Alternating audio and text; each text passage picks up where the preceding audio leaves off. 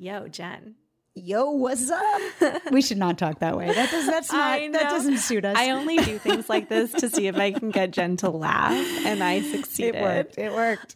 So, yeah. Are you ridiculously excited to talk to the ladies of Spitfire? I'm so excited. Casting. You know, commercials was such a hard thing for me to figure out when I first came. It took me like 5 years to book my first commercial, and so I am going to just flood them with questions. Because, I'm soak it all in. Soak it all in. Speaking of soaking things in, because that's where's this that's going? a segue that works. Anything LA interesting that you've been up to? Oh gosh, let's see. I have a good one. What? So Italy. Italy, not to be confused with Italy. Italy. EATALY, I guess, just opened in LA, and I went yesterday, and it's amazing. Oh my gosh. You can't imagine. It's like if you want to live in LA but feel like you've taken a short little trip to Venice, Italy, go to Italy. I got these potato chips there because, when you think of Italy, you think of potato chips. That is actually exactly what I think of. Exactly. They're so good, I might punch you in the face. Oh my God. Get me out of here. I mean, if I ate one right now, which lucky for you, I'm not. Thank God. Thank God. Johanna, how old were you when you moved to LA? 3 for the first time. Then I lived here, went away to college, and came back at 21. Chanel, same question. How old were you when you moved to LA? 25. And Chanel, did you know anyone here when you got here? I knew one friend of my older sister's, and that was about it. And Johanna, how much money did you have when you came back from college? Less than I did at 3. So it was time to figure out what to do next. Chanel, what about you? How much money did you have when you moved to LA? $1 million. Wow, lucky you. I don't remember, but I needed to get a job. It was. Yeah. Where did you live when you first got here? I lived in a duplex in West Hollywood. What about you, Johanna? I found a crappy little house on Olympic where I lived with 3 roommates for about 6 months. And what was your first job after college? My first job, I started temping during the day and then was a script reader for a couple of producers at Sony. Chanel, what was your first job when you moved to LA? I was a casting assistant. I got a job very quickly. What was your first impression of LA? I was convinced that it would be all fake boobs and cell phones. And was it? Now? It is not all fake boobs and cell phones. But the joke was when I got off the airplane, and that was right when cell phones were becoming a thing, everyone turned on their cell phone and stuck it to their face. So it is, but I find it to be a much more fun family city. Johanna, how many years did it take you to get your first job in the industry? Well, it wasn't long, but first real job, a little over a year. Chanel, how many years did it take you of living in LA before you felt like it was really your home? Probably 2 years. I moved here with my long-term boyfriend, who's now my husband, and our 2 dogs. But we missed New York City very much, but found LA to be much better than we thought it was going to be. Mm-hmm. We hear that from a lot of East Coasters. Yeah. Johanna, if you had to sum up LA in one word, what would that word be? Gamble. Ooh. I like that one. Me too. Chanel, what about you? What's the one word you would use to sum up LA? Inspiring.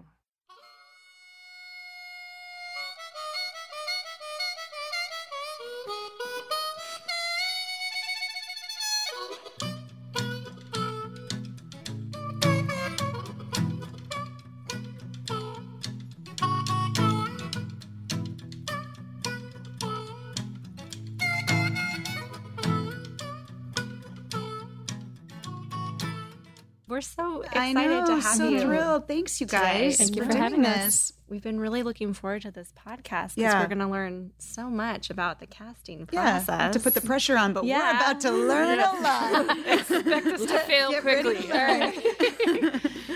No, but I think it's true. We were talking about before we started that so many actors come to LA interested in working in commercials, and this is the first podcast that we've done where we've really talked about that. So and how lucky we are to get to talk to two people that know so much about it.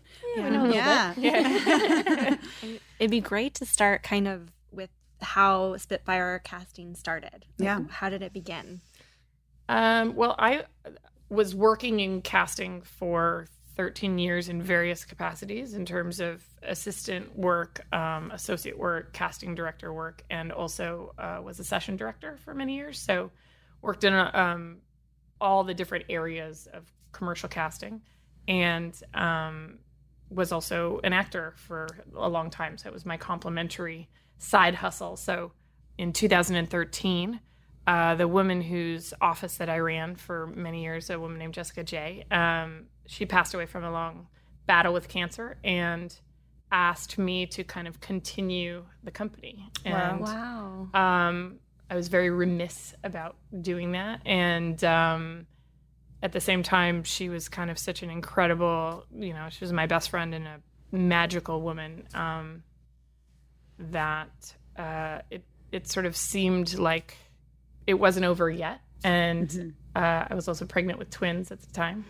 And my buddy Johanna was also at a transitional point in her career, and the partnership sort of evolved. And she can tell you about her background, but that's when we sort of teamed together In 2013. in 2013.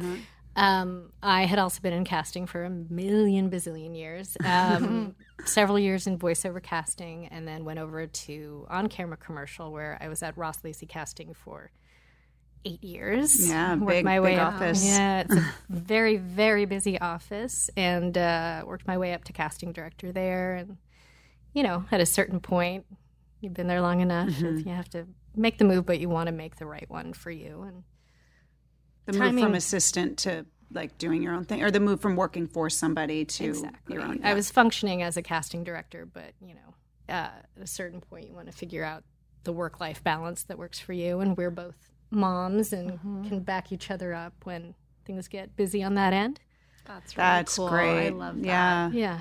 Yeah, we both, I think, also we have different approaches that work really well together. And I think Johanna's husband is an incredible actor, and me coming from the acting world, we wanted to have an actor-friendly office, which, when we kind of got together to discuss what Spitfire was going to be, that was a very important kind of piece of the puzzle was, and we can get to that later, but I think actors think that casting directors are sort of these deities on a pedestal that want them to fail, and it's actually quite the opposite.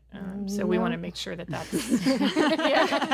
We really, really want you to do a great job in the room, and we'll help in any way we can. we're actually cheering the most for you, because when you guys all kill it, we look really good, and then we get to work again. Yeah. That's always nice. That's nice to hear. Yeah, That's really I think nice. You can't. I mean, as we're both actors, as everyone knows, but you can't hear it enough, really. And I think it's so true. Actors really don't know that, and they definitely don't remember it when they walk into the room. It's just terrifying. Right. Well, we have bosses too. So ultimately, we need to bring in talent that's going to impress everybody that we're working for, so that they continue to hire us and we can continue to have opportunities for actors. So we desperately want you to do your best work, and hopefully we'll give you the information that you need in order to make that happen. Exactly. I love that. You said that you have bosses too, which is such a great way to put it. And I'd love to, because it was always sort of confusing to me, and I kind of figured it out as I went, as I did so many things, which is why we're trying to help people not have to do that. But it was always a little confusing to me when I was first auditioning commercially, understanding who, like, so people would talk about the clients and the ad agency, and can you break down like who everybody is and who has final decision? Yeah. So let's say we're doing a commercial for Burger King. Okay. We might be later today. The Burger King company hires an ad agency. The ad agency often hires a production company. And usually it's the production company who contacts us. So there is trail that leads down to us. So we'll hear that a job is being bid by the production company every now and then directly from the agency. And then if they get it, somebody has said, we want to use Spitfire. It could be the director who says, these are my people. It could be the producer who's had a great experience. It could be the EP over there. But so we get put on a veil much like actors do, where, you know. Wow, I didn't know that. Yeah. Well, and we have relationships with directors because a large part of our job is understanding their vision and their way, you know, their sort of taste, and like each director has their sort of own style. And so we tend to get connected with the director and then work with them over and over and come up with a shorthand for that specific director. And I think what actors don't realize is that the directors are also auditioning for the job. Is often, for instance, in the example of Burger King, we'll get a call from a production company that's bidding the job. They'll ask us for help figuring out what the financing would be for the actors, you know, like all of those different price points, you know, based on, you know, kind of what the industry standards are. And their director is usually writing a treatment and kind of figuring out how they're going to approach creating this commercial. So in the case of Burger King, the ad agency may have come up with a particular campaign, but there may be 5 different directors that are kind of repped at production companies that are all kind of putting their 2 cents in as to how they would shoot it and put that out. So we'll get put on hold, but our director may not get it, or the bid may be too high, or there's so many kind of moving parts that happen before we get to, you know, bring actors into audition. But when you bring, that's so interesting. Yeah. Well, it's so different too, because all the casting processes, like for film, TV, and commercial, are so different. And that was something I never realized at all either, which I have a question about that. But first, I want to piggyback on what you just said. Yeah. So does that mean that by the time you guys start, when you guys are auditioning actors, say for this Burger King commercial, that means that production company and that director is set, that's locked at that point? Or are you still creating everything with them and still maybe not, they haven't necessarily won the bid yet? You know, that's kind of a job by job thing. Like I worked on the Dos Equis campaign for many years, the most interesting man in the world. So I was on the team that found Jonathan, who's the original most interesting man in the world. And in that case, once they hired the director of the first sort of 9 years of that, which is a man named Steve Miller, the ad agency would come up with those little scenarios in terms of like all of the pageant queens on the Zodiac boat in the middle of the ocean, you know, or they would come up with some of them. And then Steve would come up with some, and then we would come up with some. We would surprise them with like, you know, what you need belly dancers with snakes. And we would just bring them in, you know, like, here's a fun little Easter egg for you. That's not always the case. I think sometimes it's more of a collaboration, and sometimes it's set in stone, and it's great. You know exactly what you want. Yeah, they'll find it. They'll be It much depends more on the team. specific. Yeah. Although, interestingly enough, things are changing a lot with the social media and the non-union things and that kind of stuff. Everything is kind of shifting, and we've been hired more directly from ad agencies sometimes to help develop characters that they want to put into a campaign, because they're maybe now trying to sell to the advertiser, you know, that the original company, we have this idea, we think you need to invest in us. So they'll cast that first before there's even a campaign. To flesh it out and make it come I alive love, for them. you know, this is so helpful, interesting. and it really does make casting directors seem less scary.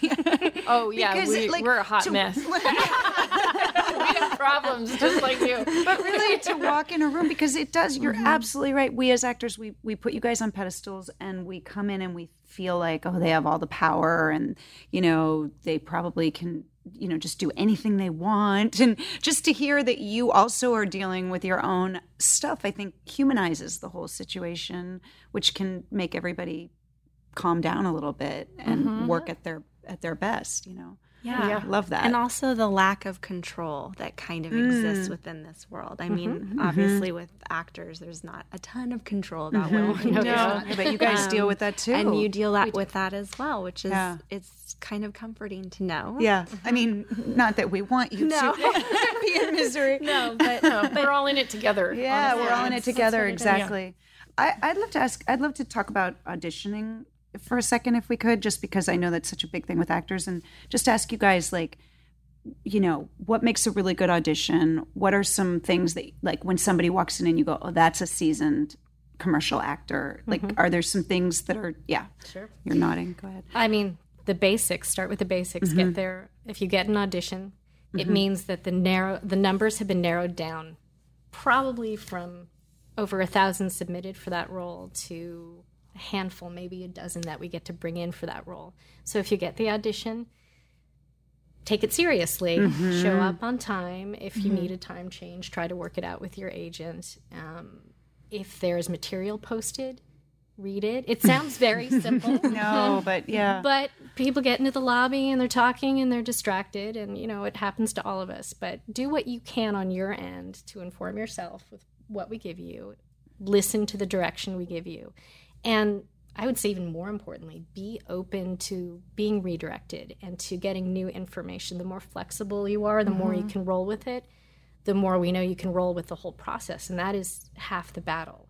You can come in very prepared, and you should if you can, but you never know what a director or a client is going to throw at you, and the more you can roll with that, the better. Yeah, I would say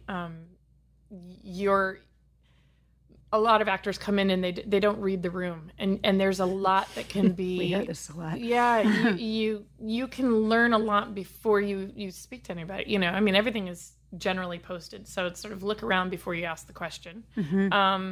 And timing is very important. I know we're an office that cares very much about trying to stack the deck appropriately with our schedule, so that we actually try and simplify stuff so there are less group interactions, more individual auditions, which makes time flexibility a little more possible. But again, that's dictated by somebody above us in terms of, we'll try and tell our director, you know, it would be really great is, instead of having to see the entire family of redheads together, maybe we can just see the mom and dad together. And then later we'll see the kids, and we try and streamline the process, because we're trying to be respectable about everybody's time. But I think as actors, actors tend to assume that we're, again, trying to throw them a curve or something, curveball or something, sure. you know. And so timing wise, respect the time, and assume also if something's running late, it's not because we're disrespectful of time. It's usually, you know, some offices are always late and they're responsible. But there are some that just constantly overschedule, and it's like, you know, again. But if you come into an office that is for the most part on time, and there is a delay, give the benefit of the doubt to the fact that there's maybe a technical issue, or if it's a callback, maybe the client's plane landed late, or, you know, there's a revamping, you know, of something. There's usually something outside of the actor going on. So I'm sort of, you know, went on a tangent there about, you know, off great. of Johanna's thing, but it's like the script is usually posted. The room where you're going is usually posted. Like, so there's a lot to read before you do that. And then there's also, you'll get the tone from the session director and stuff pretty quickly. You know what I found really challenging when I first came to LA with commercials is getting the copy. I didn't know how to prep it I remember when I got my first, you know, commercial copy side, I was trying to memorize it like a theatrical audition, which is it's not the same. So can you talk a little bit about kind of, you know, improvisation in terms of the commercial sides, and or is how it the work? same? I mean, or do you like when actors memorize it like a script? Well, because I do think that's something we actors don't always know the answer to. Yeah. half the time it shifts in process. Yeah. So yes, if you can get anything ahead of time, it usually means they want you to get it ahead of time and work with it as much as you can. And also keep in mind, you could get in there the next day and they could have a new script. It happens all the time. It's not something we're doing to throw you. It's just that the process shifts and evolves. So if you can commercially break it down to a couple of beats, just try to figure out what the gag is if it's comedy, or try to figure out what they're going for. It'll give you a sense of a few delivery choices, and then you're better prepared. But then also come in open. You know, you might have a very specific idea of how you want to do it and get there, and somebody says, nope. Yeah. Just be ready to roll with it, you know? Well, and I think there's another, I will be the one to officially give you permission to ask the session director whether they need you to stay on exactly. That's a great note. I think actors are terrified to ask the question, you know, But that's a great question. it's a great question because every director is a little different, you know, like, and there are some directors that are absolutely, I want improv, please give me, you know, I don't care if the words are anything near what they need to be. And then there are others that are like, oh no, you know, I happen to know this client. Pharmaceutical clients are much more sort of like They want it exactly. Word for word, because, you know, there's more information that needs to be, you know, And maybe put out legal stuff. And so, your session director is your best friend. Be warm and fuzzy to every session director. That's the camera guy. The camera guy is not the casting director, just a heads up. Oh, that's camera, a good or camera tip. woman. Okay. That's an interesting So the camera person is called the session director. session They are. director. And they work very, very hard all It day. is a burnout job. Yes. So love them and be kind to them, because they are your best friends, because they usually know more information than anybody else in terms of their repeat, you know, sort of workers within each office. Yeah. We hire the same people over and over again because, again, we have a shorthand. And they usually know the director's tone. And most of them are other brilliant actors who will have great suggestions for you and invest back in you. True. And they're a direct line of communication to the casting director. If the casting director is not in the room, it means we're relying on them and getting updates throughout the day. How did so-and-so do? How's That's it going so in good there? to know. Here's new info, yeah. Do you guys watch all the tapes, or do you watch the tapes that your session directors tell you? We should have both. a monitor in our office where we can watch. It's like the God sessions is live. watching sometimes. You're We like have a connected live in as it's monitor. happening. But we're very hands-on because there are two of us. We can be hands-on depending on how much is going on. We like to be in the room at least for a good chunk of the day. If not, we're watching on the monitor. We can buzz in if we need to tweak something. So assume you're being watched. I does not being watched and listened to. You know, it's great for when you get to set later. You know, you assume you're mic'd because somebody is watching you and hearing you. You know, and it's funny because we're usually kind, where we'll actually buzz into the room and it will sound like the voice of female God. You know, be like, fix her hair. She's got better than that. You know, we Well, if you've got a little woo-woo going on with your hair, we will we'll let make you sure fail. you know If we that. see that you have kale in your teeth, we will let you know. That's so nice of you guys. No.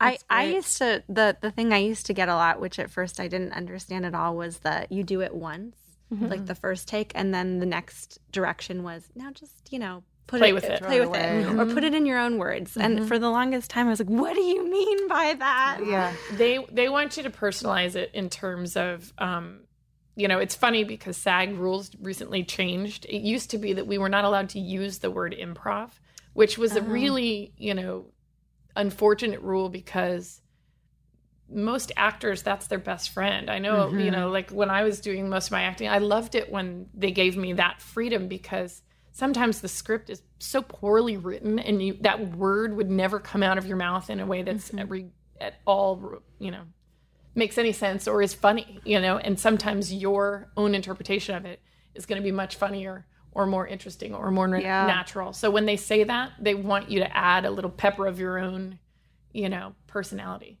And especially usually that's because it's coming across stilted, or they don't know what else they need. So they'll say, just, you know, go ahead and make it your own. It's to get a more relaxed or more fun. You can tell by the type of commercial it is. If it's comedic, they want you to add a great button or, you know, fill in something that's, you know, your own joke, basically. Yeah. When I finally started relaxing a bit with that, I can't even tell you how much I enjoyed going to commercial auditions.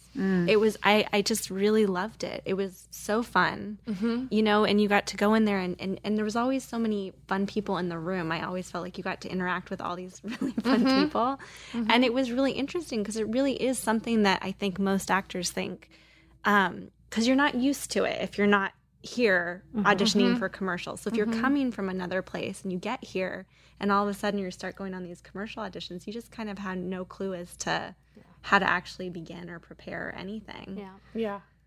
I know something that seems to me is very in vogue right now, I think, tell me if I'm wrong, but is just very natural, very real acting. And I think especially probably in commercials because you're selling something, but you want to not be too selly. Is that what often you get it a lot? We'll put the breakdown out to the agents and we'll say real, relatable, genuine. All these words are coming across because it's a different generation of people watching TV and it can feel very forced when you're telegraphing or being too salesy. And so, but there are still ones where they want to play with that. So definitely find out what the tone is, what they want. And usually when you get your audition, you'll get your little character description. And so read whatever info you read have. anything you can.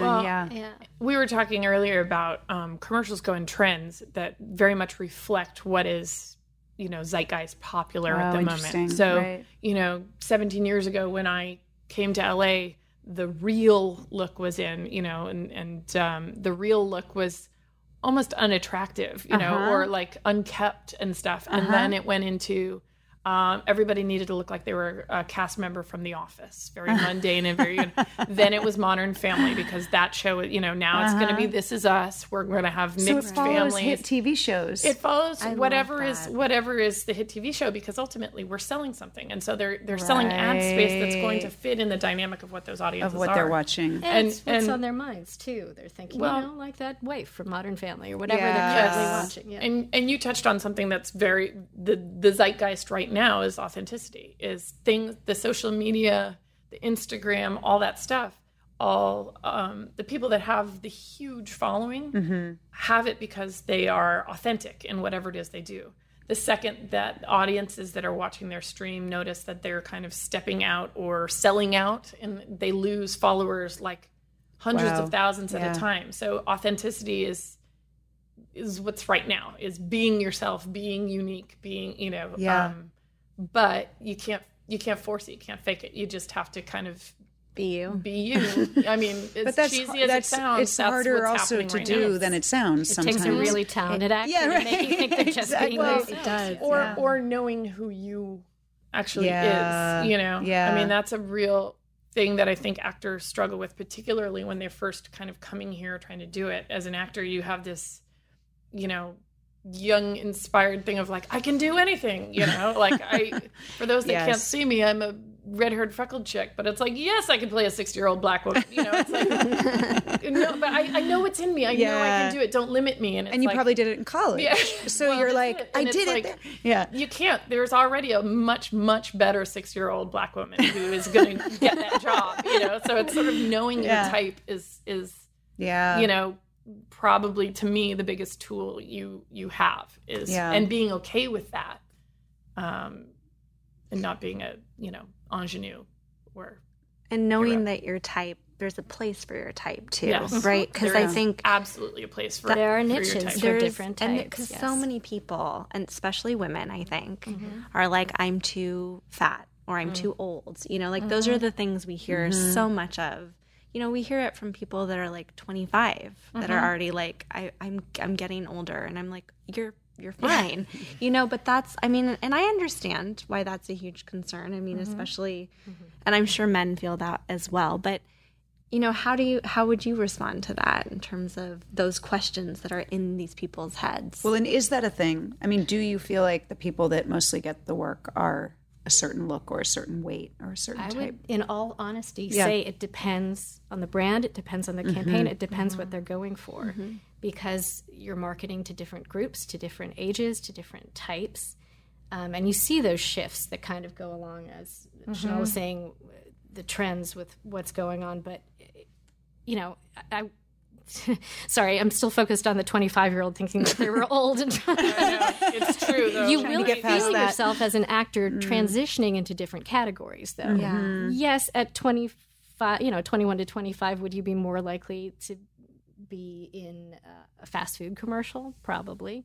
But, then you might transition into young business owner to a young suburban mom. And there's sort of a progression. And so don't be afraid, I guess I would say, as your look changes and your look shifts, to know that you're going to transition a bit as an actor. Embrace that, because that goes back to the know your type. Yeah. When I was younger, I didn't feel, when I was in the category to be, sexy girl, I'm not a sexy girl in my head. I'm a PTA mom. And now that, no, I actually am. But I knew, like, in that train, I used to get the same sort of thing where it was like, you hit the late 20s and you're like, oh my God, I'm never going to work again. Well, I actually cut all my hair off and tried to look soccer mom and look older. I was the only person in town trying to look older because I felt like that fit my essence of, sort of who I connected with much more.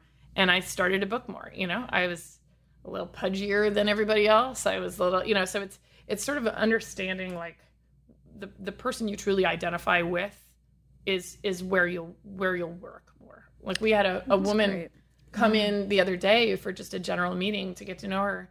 And she's this fabulous, glorious older woman who is just styled beautifully. And, like, it's the outside of this world.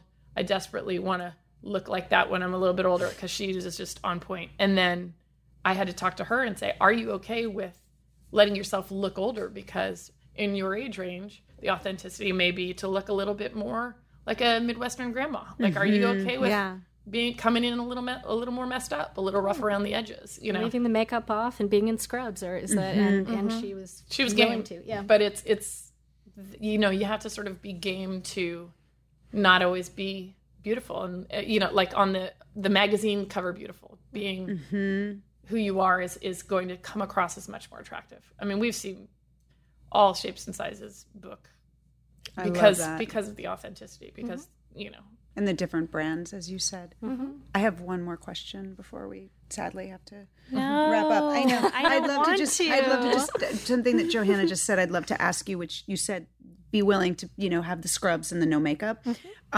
Do you guys suggest when people are taking headshots that they take pictures that look like that? That's a great question.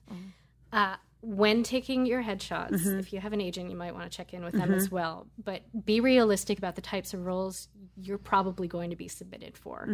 If you read like somebody who would be a great nurse, or something where it's a little more natural and you're not glammed up, take a couple shots like that. I mean, it's not the days where you need to stand there with a baseball bat in one picture, or like, a scuba diving unit. Right. But yes, take some shots in real light where you're natural and it's more you, and the makeup is lighter and the hair is, maybe a little disheveled. And then take those polished business shots. You have a little range so that if something comes up, your agent can switch those pictures up. And often the first thing we see is just a little thumbnail shot of you. Yeah, head and shoulders, much tighter than it used to be, because we look at them, 100 people on a screen. So and that's going to catch our attention. And if you only have one shot and it's you, in a bikini, it's hard. We might not immediately think of you for the for the nurse. Yeah. For the ER nurse, yes. Right. She's been on shift for 12 hours. Right. I'm also a big fan of doing, for the ladies, doing your own makeup, because you're the one who's going to have to reproduce this look on every audition. So smart. Yeah. Do you.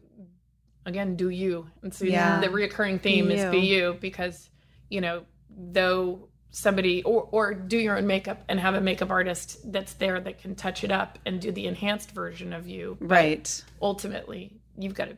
It's got to be what you got to look replicate like. it. Yeah. Please don't have a gorgeous glamazon shot and then come in and be a normal person, because it disappoints everybody. Yeah. I would rather have the normal you that I can bring in for the normal, you want it to be representative. You don't want a big mismatch when you walk in the room. Look like your headshot. This is so helpful, you guys. This is so good.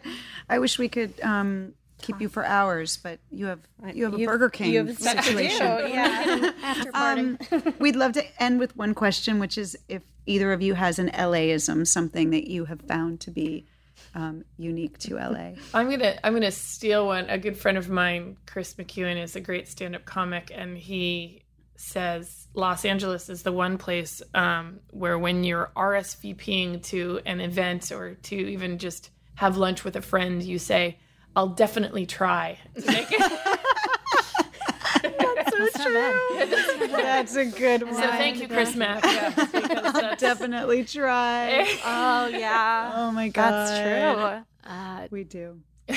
We do. And I have to follow that.